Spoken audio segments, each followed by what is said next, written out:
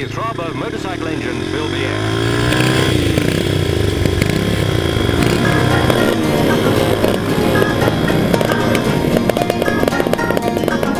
New bright machines are all set to take over from existing ones.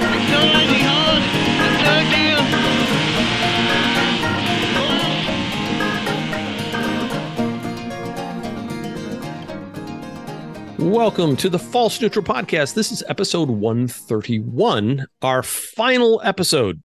Eric and Garrett are with me. Hi, guys. How's it going? Oh, pretty good. So we made it to 131. We should have ended it at 130. 131 just seems like such a odd number. Actually, Eric did an interview with, I think it was the Ducati guy. You labeled it a bonus episode. So it's actually 130 plus a bonus episode because it wasn't on our usual schedule. Okay. So if we end on 130, we're ending on my old race number 130. Ah, there you go. Oh, wow. We'd have to make it to 625 to get to my race number. So, well, I was 244. So, yeah. So if we were going to pick a number, it was going to be Eric's. Yes. The intro that you just heard is a little different than what we normally do, but I was going back through some files that I had associated with the podcast, and I found that's actually the original intro I was going to use when we were putting together our first one. I made that up, and then I decided it was a little too busy and long and confusing, so I made a simpler version about 4 days later that was the one we actually end up using for the last 130 episodes. The dialogue is from a Pathé News newsreel from early 60s, late 50s, something like that.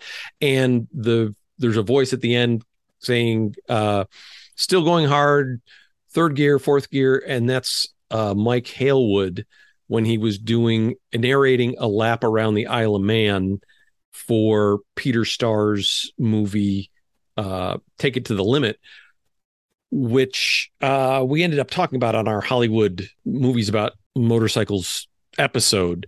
But that's where those audio dialogue clips come from. And technically, one of the reasons I didn't use it is because they're not licensed. I mean, I just kind of sampled them from videos that technically we didn't have the rights to. But hey, it's the last one. Who cares? Yeah, Rumble Strip Radio there technically are 100 episodes of that somewhere. But most of them used audio from races, from broadcasts, from movies, for all kinds of stuff. So as long as it's little snippets, it's like no one cares. Yeah, and with audio effects behind them, it's not like it's detectable. But right. But still, I was trying to be a good guy and do it the honest way. So,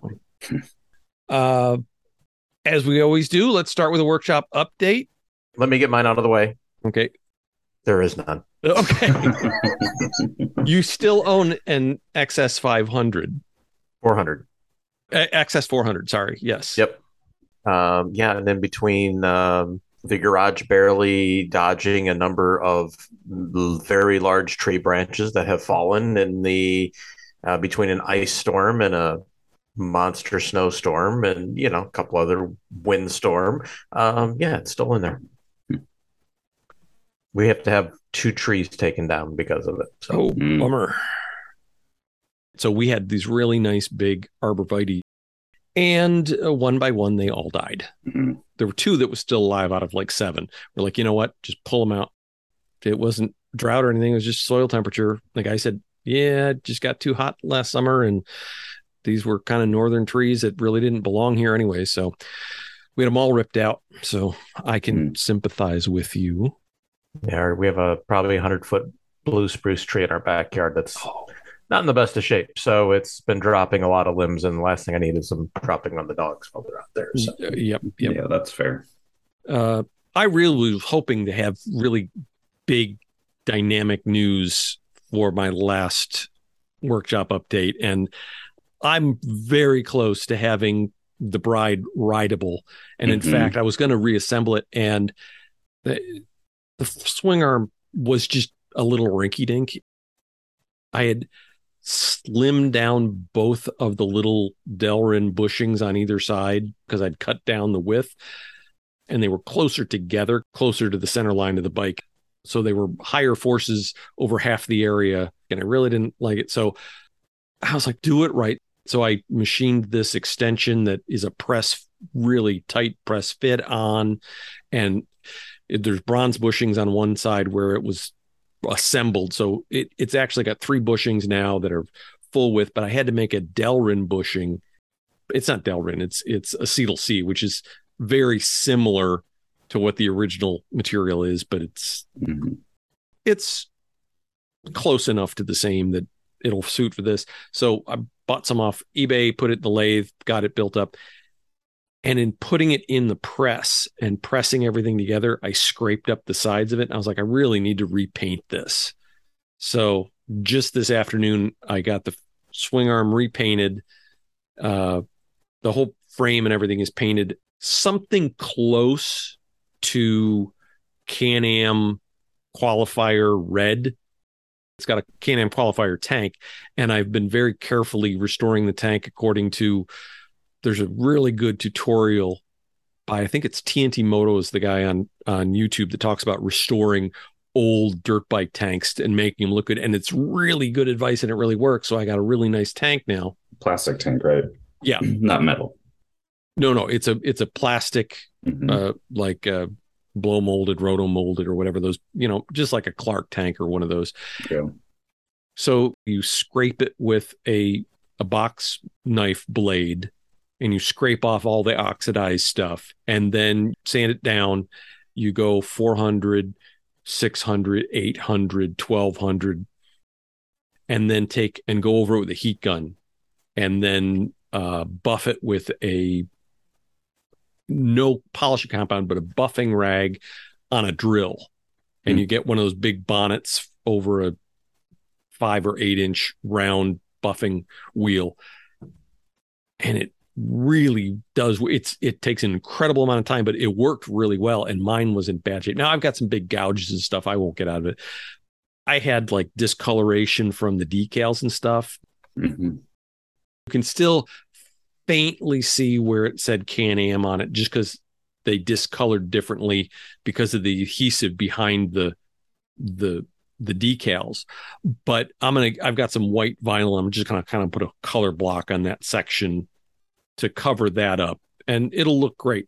So I wanted the swing arm and the frame to match the tank, and I was looking for a color matched paint, and color matched paints are just incredibly expensive, like, $40 to $60 a can. And I'm like, I'm not going to do that. I finally found out that Chevy, I believe they call it orange red engine paint. Yeah.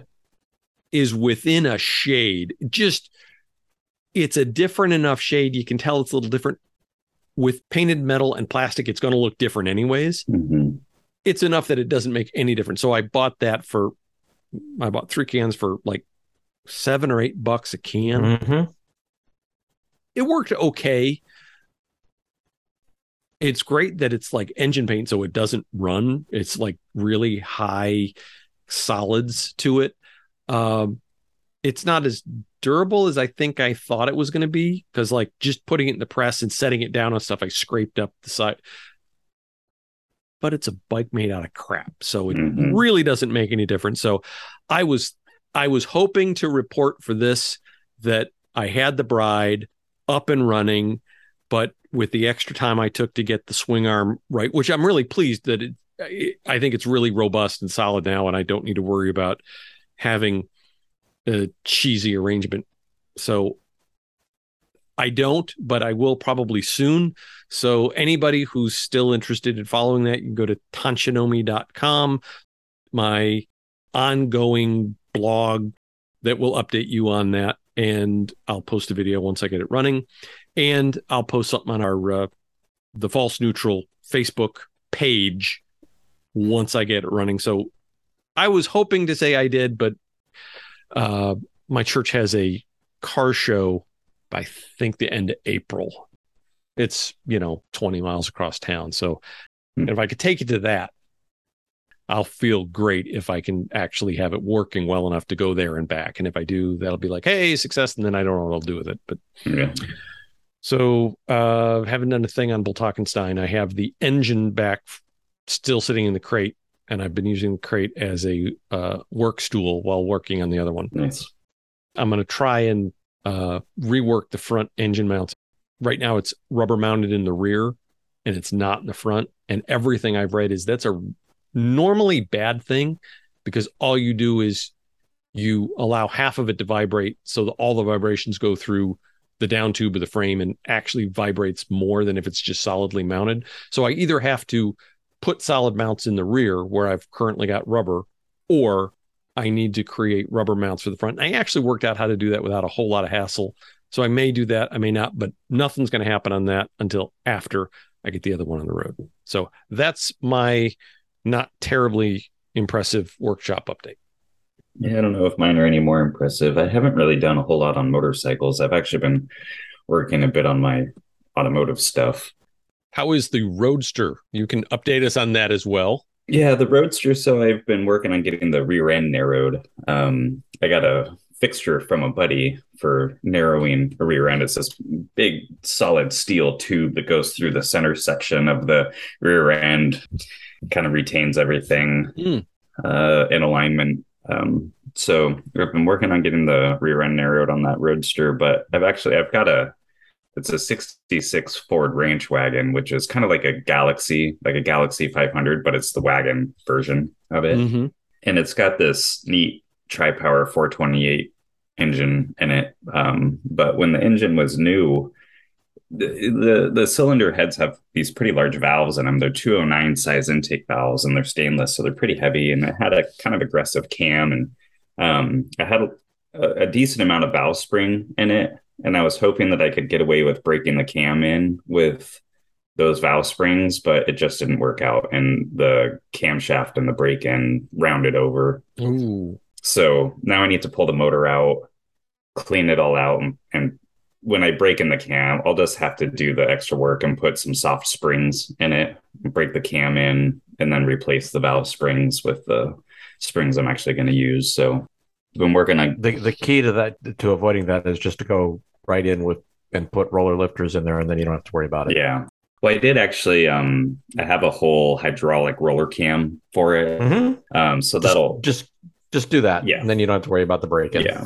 So it was, a little bit of a investment to get the whole hydraulic roller cam, but I'm just going to tear the motor apart, just clean it out, make sure none of the bearings are harmed, and then put the roller cam in it. And then I won't have to really worry about that issue. I remember when my buddy was working on his 455 Oldsmobile to 67, and that particular engine build, and we stuck a cam in it and did a bunch of other work to it and fired it up, and we're breaking into the cam, and it was sounding really good. And then it was like really lumpity kind of idle. And all of a sudden it got smooth like it was an RV cam. And we're just like, oh no, why is this pulling a lot of vacuum all of a sudden? And it's like cam rounded. Yeah. Yep. So I know exactly what you're talking about. So yeah, I think we drained the oil, ran like 14 quarts of oil through that engine, and then just slapped a new cam in it and lifters and called it good. Yeah. And it was fine after that. So yeah. So I've been working on that car, a little bit on the Roadster, not a whole lot on the motorcycles. I still have my RZ engine the gas tank is sitting in primer.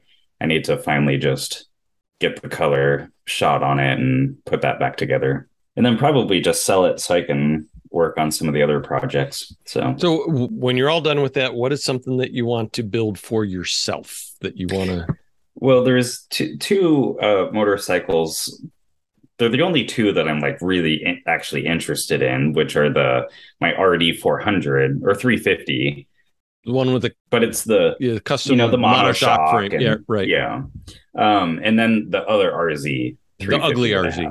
Yeah, the ugly RZ. But with that one, I have a set of, well, actually I have two sets of cylinders. I have a set of big bore Banshee cylinders set up for a 4 mil stroke. So those cylinders would make a displacement of 421 cc's.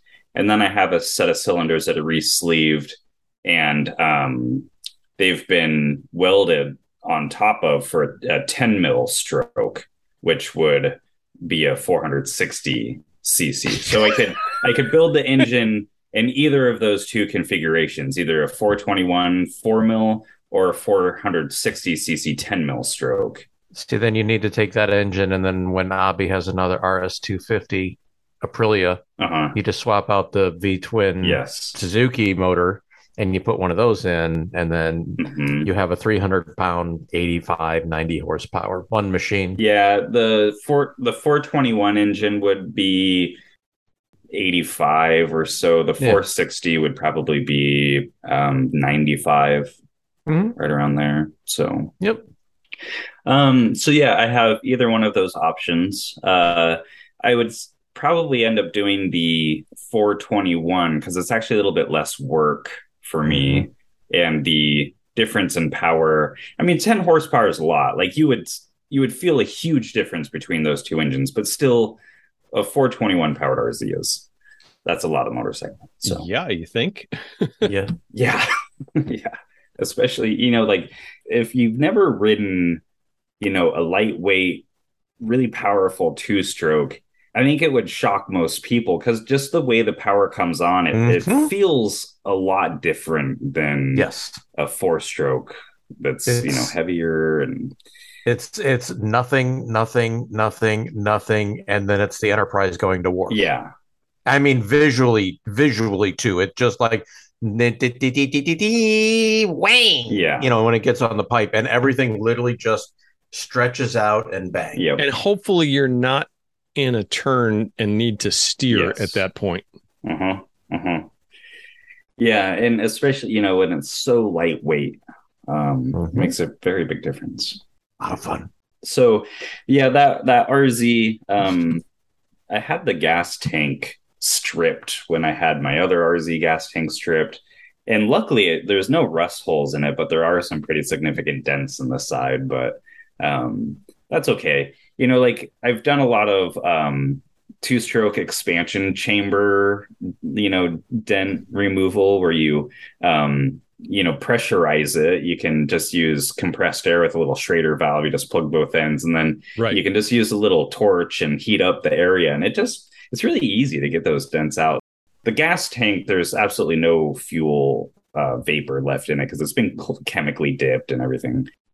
I can pressurize the tank and work those dents out just like I do a two-stroke pipe.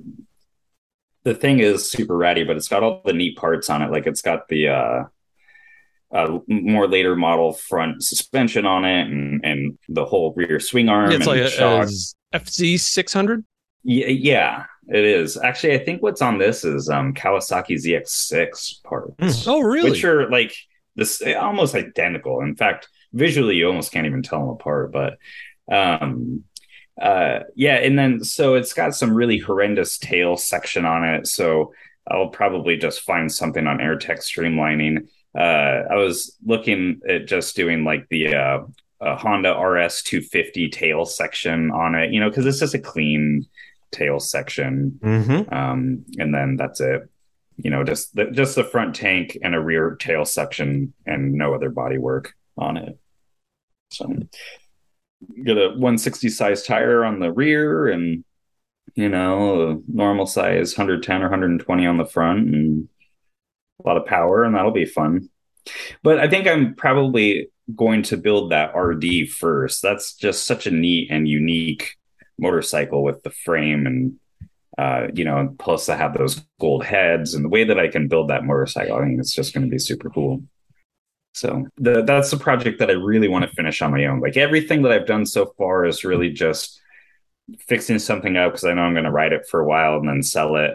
But there's the RD350 specifically. That's one that'll be in my collection forever. It's just such a cool, unique motorcycle.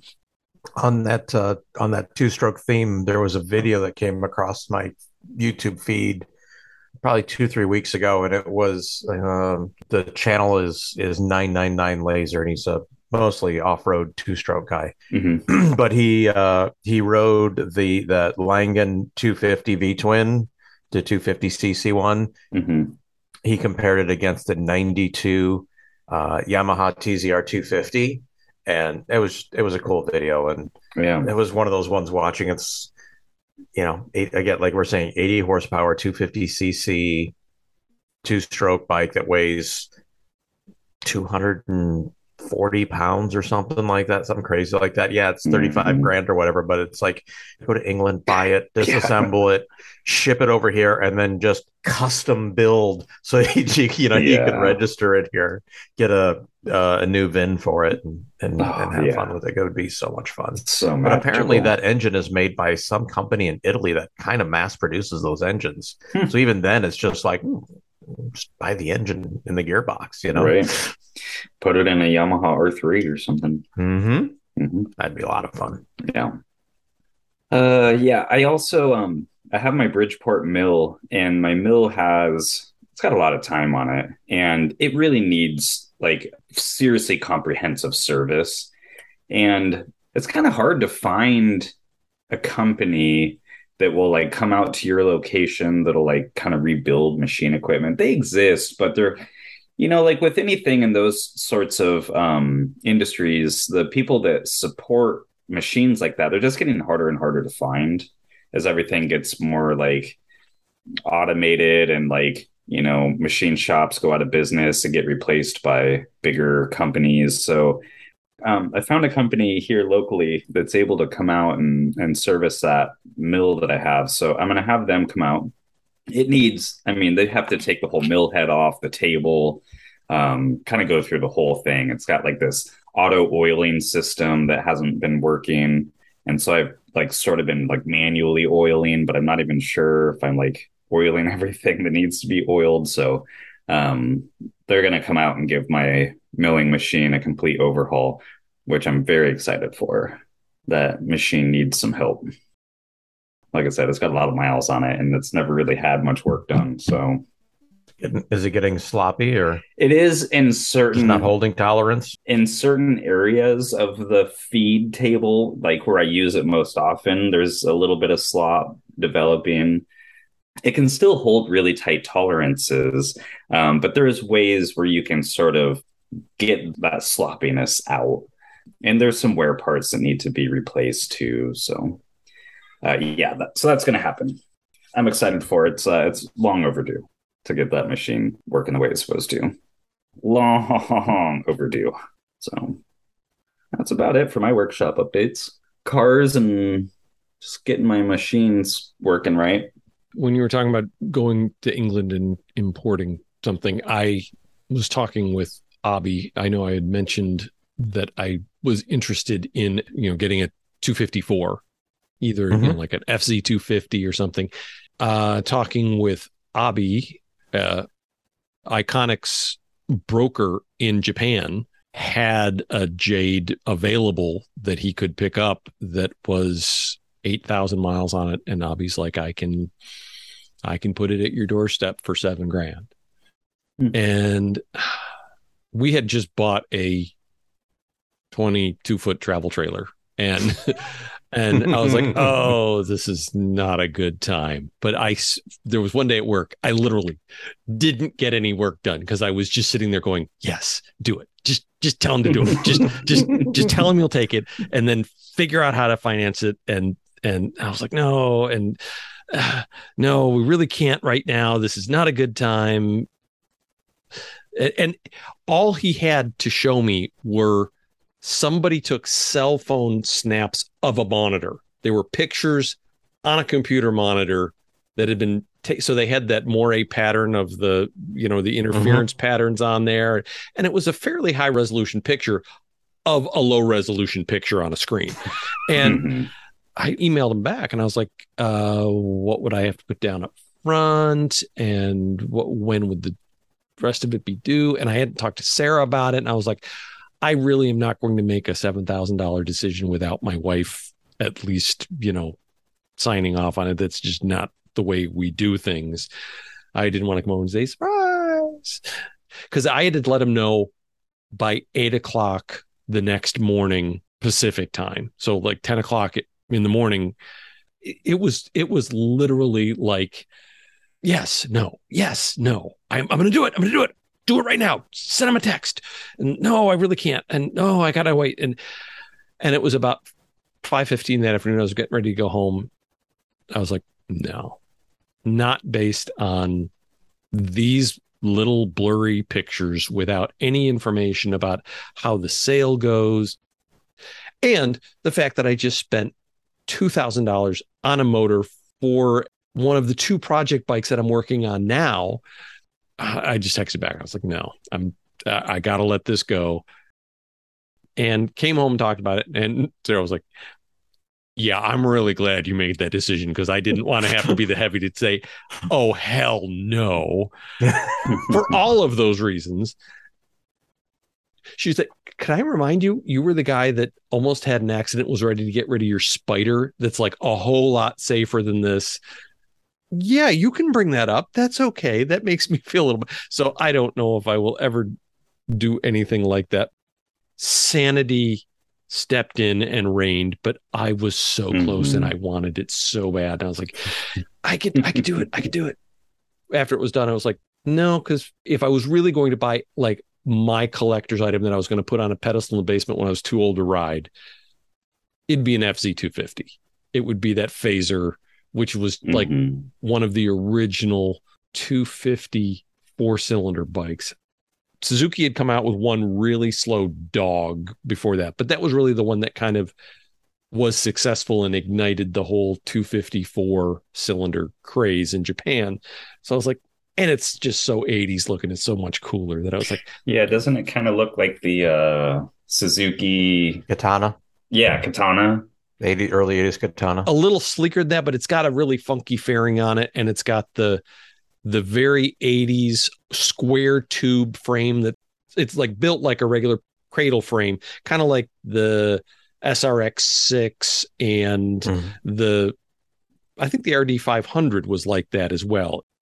It looks like a regular double cradle frame, but it's in square tubing, which was kind of a fad there for kind of the mid 80s. It just, so anyways, I had 6 hours of deep fantasizing. Oh, I've been there. Oh, just about every night I'm on the couch and I'm on Craigslist. I go through that same. But as I was thinking about what if I was going to truly put one production motorcycle, because I actually did have a pedestal in my basement that I had my CB350F for several years. We kind of have a paneled, not really nicely finished, but somewhat finished room in our basement. It's got like 70s wood grain paneling on it stuff, but it's just concrete floor.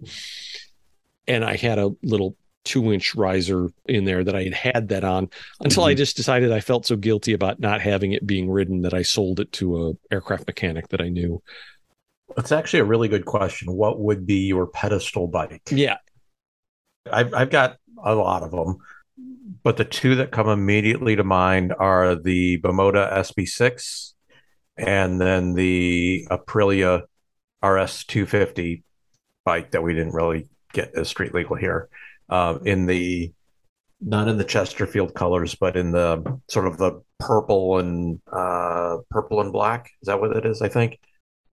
But yeah, one of those 2 I think would be other than like an RC30. Because I think when you said Bimota, the KB1 would be the one that I would probably just the one thing that I really love though about the SB6 is just the way they did the frame. It literally comes from the headstock, and it's a big aluminum box tube that goes right down to the swing arm pivot, right? And just that big straight line. Just I don't know, it was always super cool, sexy, and unobtainable in the late 90s. So, yeah, I think any 500cc 2-stroke would be sure on a pedestal, but preferably a Yamaha. I'm like the Yamaha fanboy, so But yeah, anything 500cc 2-stroke, and then next to that, anything 250cc 2-stroke. Yep, 100%.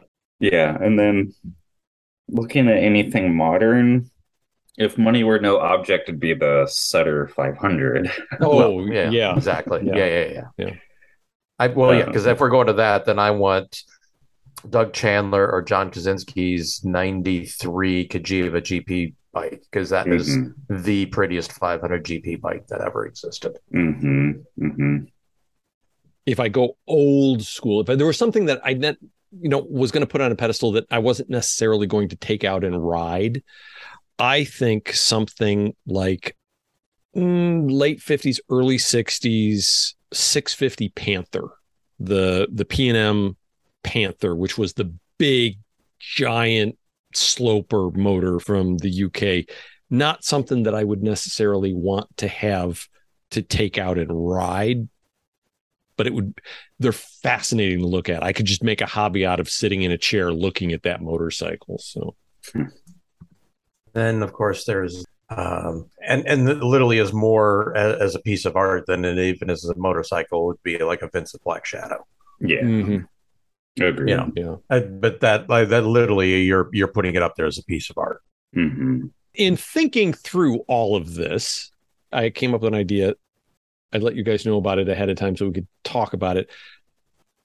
If we were going to, all three of us, get together and buy 3 examples of the same motorcycle that we could all agree was a great bike that we would want to have, all 3 of us are going to go out and buy 3 matching bikes, 2023 current production motorcycle. Is there a motorcycle that all 3 of us could agree on as the production motorcycle that we would all be at least okay with?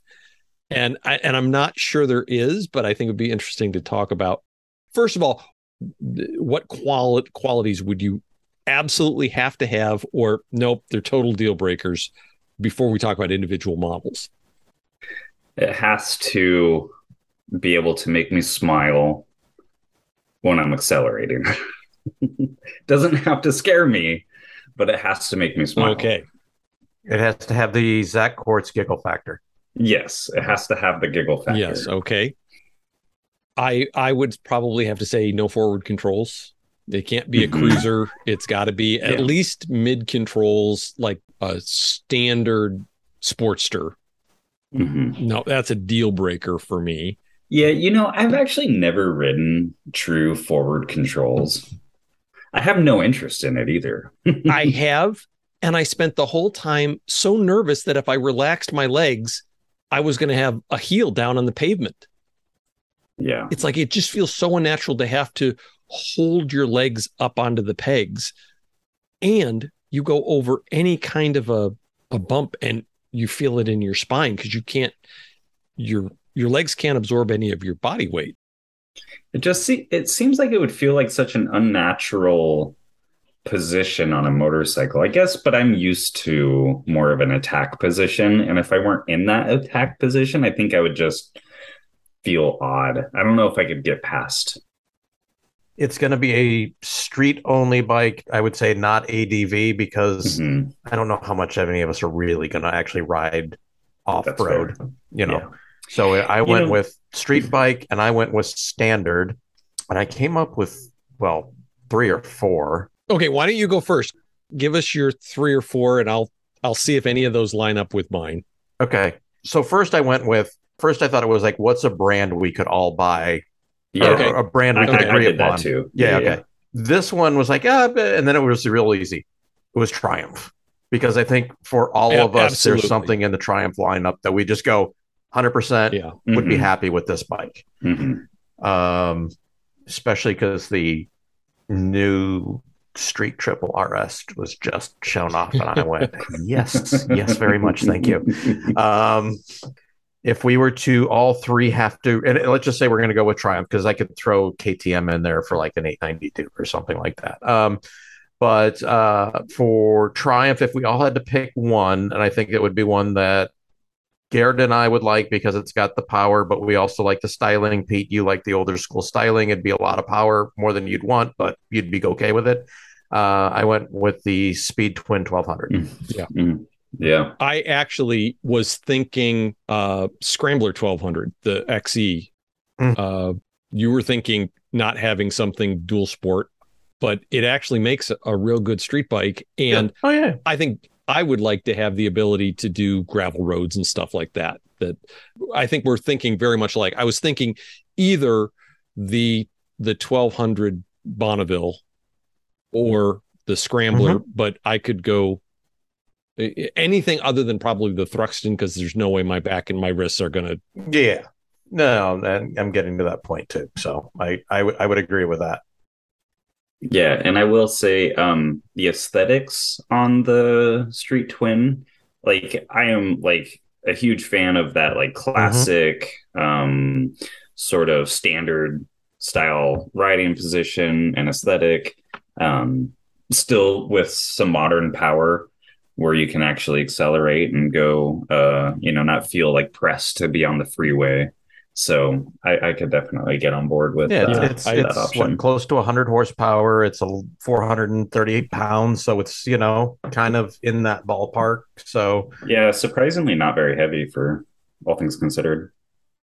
You were talking about when you had the 650 Interceptor from Royal Enfield, how much you liked having just a standard motorcycle, and this is that with more power and water cooling and a better build quality and better brakes. I mean, it's like everything you like about something like a Royal Enfield, but with a little bit more of everything. And my only real issue, I had like two issues with that bike. The brakes were okay. I didn't mind them too much. They could use probably pads would have fixed any issue I had with the brakes. But it was just when you open the throttle, it was signing off right as it was starting to get not quite giggle fun, but sort of like, okay, here we go, but which is fine. It's definitely a decaf latte. Yeah. It's not black coffee. Exactly. Exactly. So, it's 45 or 47 horsepower or something like that. So, but I enjoyed the styling of the bike. I thought the build quality of that bike was fine. But it's just, it just needs an upgrade in power. Yeah. Just a little more. Yeah. All right, Garrett, where were you going with this? I don't know how much Pete is really going to buy onto this one. I think maybe you might. But I was trying to think of something that we could all agree on, and one of the ones that I came up with was a Ducati Multistrada. Oh yeah, I know you said no ADV, but that's a pretty street oriented. V twin, right? Or I don't know. Are the newer ones? Do they make a V4 Multistrada? Yeah. Yes, they do. Yeah, they make both. I would probably say the V4 is getting pretty heavy. Yeah. And I would probably prefer to go with the V twin. So yeah, it's of course comfortable right at long distance. It has performance. It has aesthetic. It has the sound. Maybe a little bit. Well, I guess depends on what kind of flavor Multistrada, but might be a little too aggressive. I'm not really sure. But I could really see owning a Multistrada. I think there's a practical expense, not only of purchasing one of those and what it takes to maintain, the maintenance cost for Ducati. You get the Ducati tax. So in realistic terms, I'm not sure I would spend the money for that over something, Japanese, but I would definitely say, you could, if I could swing it and we all agreed on it, I would totally sign off on that. And that's got all the, ride modes and cruise control and everything that I like. I had a couple, I wasn't sure about the 1200 Scrambler Triumph. I thought that one was probably good. I thought briefly about the XSR 900, the new one in the Galois colors, and I'd prefer to have something with cruise control, but that one I would be more than agreeable with that. I think it's a really neat, gorgeous bike, and it's better than any motorcycle I've ever owned. So, I would I'd definitely be interested in that one. The other one that I came up with that I thought would be a winner for all of us is the Tuono 660. Yeah, I was going to say Tuono 660 as well. You go in? No. I'm agreeing with that one. Oh, okay. Yeah. Okay. I thought you were like, no, I'm not sure. No. I would definitely. I can go for a Tuono 660. 100%. Yeah, that was one of my top picks was a Tuono 660. Okay. If we were looking for something that was not necessarily for long everyday rides, if we wanted something just strictly for the Couple hour Sunday ride.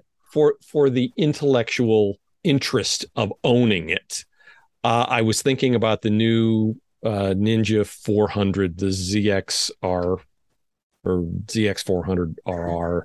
Yeah, that's an interesting bike coming to the US, considering they have completely neutered it. They've neutered it. Is it a four-cylinder? Yeah, it's a 4-cylinder 400cc bike that in the US they're capping like at 10,000 RPM. Oh, Really? That'll be the most worthless. So electronically limited. Yeah, so it's only going to have like 44 or like 43 or 45 horsepower. And like zero torque. Yes. Torque, because if that engine And it's going to be like Why would like is not $8,000. Yeah. no? It's going to be closer to 10. it will make exactly no torque Yeah. at that RPM. I mean, that Yeah. engine doesn't start warming up until 10,000 RPM. Exactly. Pretty much all of the US publications online were talking about it when it was kind of announced that yeah, it's come. And for no real good reason. I don't know if it was for noise or whatever. They're making some claim, but emissions maybe not even because it's Euro 5 compliant. So I'm wondering yeah. if this is because in the UK it needs to be A2 compatible. no, in the EU it's going to be full fat. that'll be a frustrating motorcycle to Because ride. the whole point of detuned having like that is to have the whatever it is 1,000 RPM red let line. it scream. Yeah. Mm-hmm. I wonder if they're going to have a Aftermarket power commander that's going to de-restriction for remap that off-road and use only.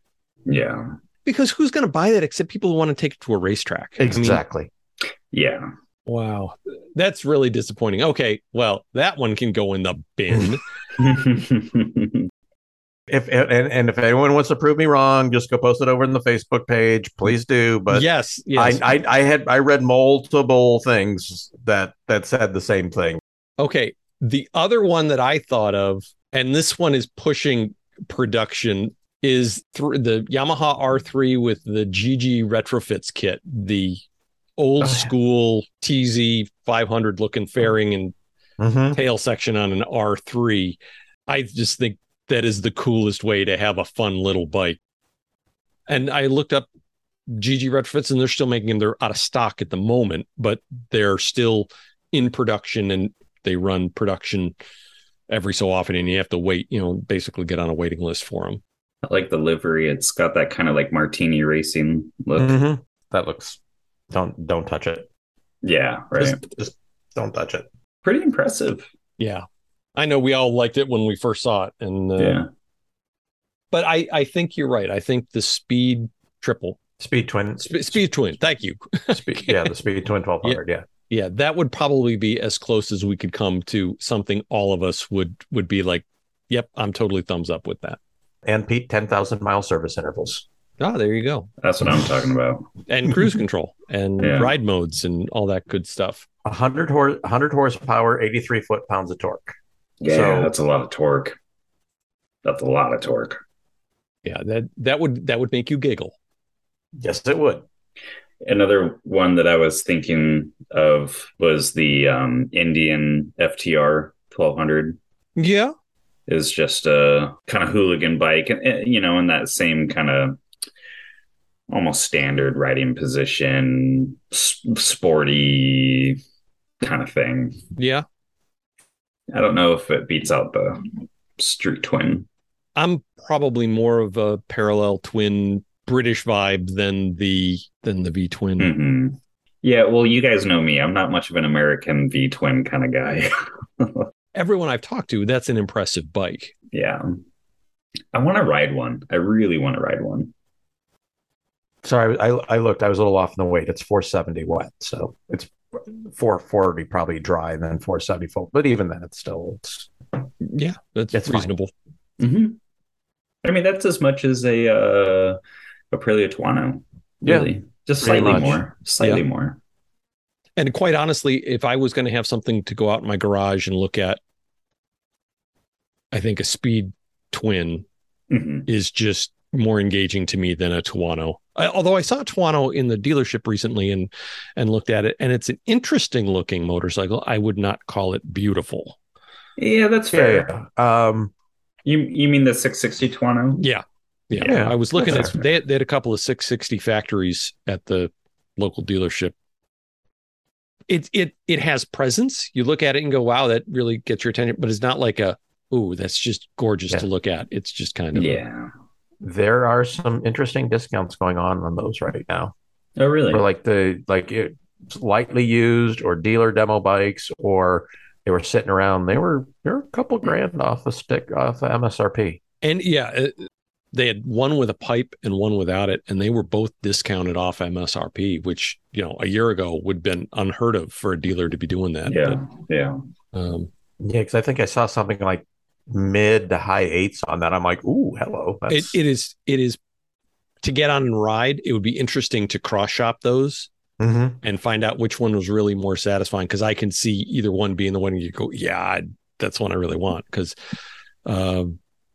I don't know. Interesting question, and one that will go unanswered because I ain't spending that kind of money. Yeah. It'll be a long time before I have 13 grand or whatever to spend on a motorcycle. So. I have to say, we got some very interesting and, in my opinion, very flattering and wonderful feedback when we announced that we were wrapping up the podcast. And I'm going to go ahead and acknowledge some of the people and read some of the stuff that was sent to us, because it was wonderful. We don't get a lot of feedback. Every once in a while, there's one guy on ADV Rider that sends me private messages through there that I know he listens, but he usually is just making a comment about, some little arcane fact that we brought up that he had a comment on. And but overall, we don't get a lot of listener feedback. So I was really pleased that we got all of the messages that we did. I won't use last names because I haven't cleared this with anybody, whether I can say their name or not. But Al wrote, really bummed this is ending. You guys were my favorite podcast. It reminded me of my friends and I sitting around the garage. I do, however, understand why you're ending it. You will be missed. So thank you for that. And that's sitting around the garage is probably what we were aiming for. So Alex says, wow, I just finished the last episode. I'm still processing, but wanted to thank you for everything you guys have done. I've been listening since way back, not from the first episode, but somewhere in the first dozen or so. I'll be following this account closely. The first thing I thought when you made this announcement was, how will I follow Bolt Hockenstein? But you guys gladly calmed me down. I wish you all the best, and thanks again for a great motorcycle podcast. So thank you, Alex, for that. Chris from the UK responded in a couple different places on my YouTube channel and Facebook. He said, generally gutted you guys are closing the podcast. Always look forward to hearing from you. Ride safe. Long-term listener from the UK. By the way, I looked online. Only 60% of our listeners are in the US since we went to Anchor, our provider platform. 40% of our listeners are outside the United States, which I was really surprised at. So that's cool. Yeah, it is. Very cool. He said, shame you guys don't feel the podcast is worth doing. Always look forward to your update. Ride safe. It's not that we don't think it's worth doing. It's demands on time. Yeah. Eric, you said something on your Music of My Life podcast that kind of resonated with me when I was thinking about this. I had just read this and I was listening to that. And you said, I would rather have a band that puts out a couple of really good albums, just leave it at a couple of really good albums, than, a string of mediocre albums trying to repeat their earlier success and failing. Now, I don't think any of our episodes were chart topping, and I don't think any of them were terribly mediocre, but I do think it's time for us to say it's the success that it is. I don't think we're adding a whole lot to our legacy by continuing. So it's not that we don't think it's worth doing. We're doing this on a Sunday afternoon because this is the only time that three of us could find to get together. So, and I'm actually skipping my curling league to do it. So playoffs start next week. So it was fine. It wasn't a problem. And what I will say is, as we record this, we're 7 years and 5 days since we recorded our first episode. Yes. Yeah. So I think this is a good, on a number of different levels, it's a great stopping point. Yeah. Yeah. I reached out to Jeff Glucker at Hooniverse and said, hey, at the time there were like 3 or 4 podcasts on Hooniverse. And I said, hey, how about a motorcycle podcast? And he said, great. So the article that I posted saying, hey, if you want to host a podcast with me, get in touch, was February 10th of 2016. Our first episode went live February 26th.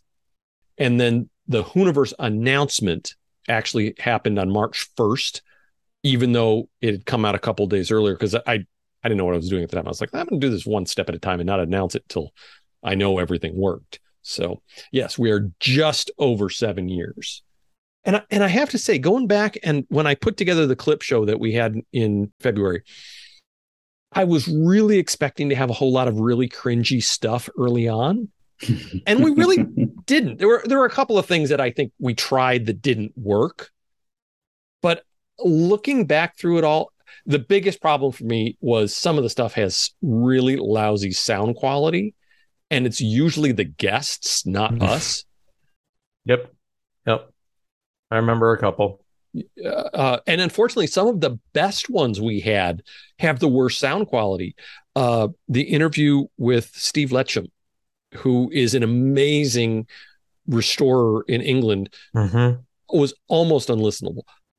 The second one we did with Abby, where Abby was on his cell phone outside at an airport, it was such an interesting conversation, and Abby's such a great guest, but the sound quality got in the way.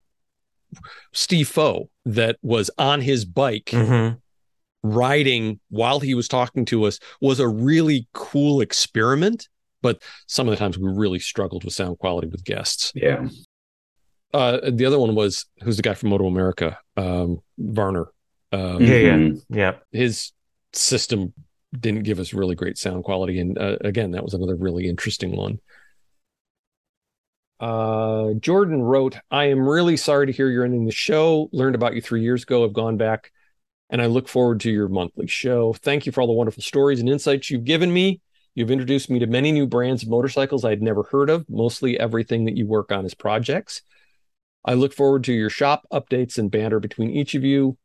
There are many review and state-of-the-art motorcycle podcasts and YouTube channels. I relish the different take on podcasting that you provided. Your stories, shop updates, and tidbits about life are what I come for. I will stay subscribed in case you decide to post the occasional new podcast. Even if all you do is record an occasional unedited conversation between the 3 of you about life, family, and riding, I would love to hear it. I get 1 episode a year out of Dan Carlin's Hardcore History and still stay happily subscribed. Thank you again for your time, effort, and courage to share life with random strangers on the internet. I hope to one day run into you and meet each of you in person. If nothing else, to thank you in person and shake your hands. Pete, Garrett, and Eric, you will be missed. That's incredibly touching. Yeah. Knowing that was what you liked about us is very rewarding. We tried to do some stuff like other people do, and it didn't work, and we kind of found our own groove. You are welcome to stay subscribed.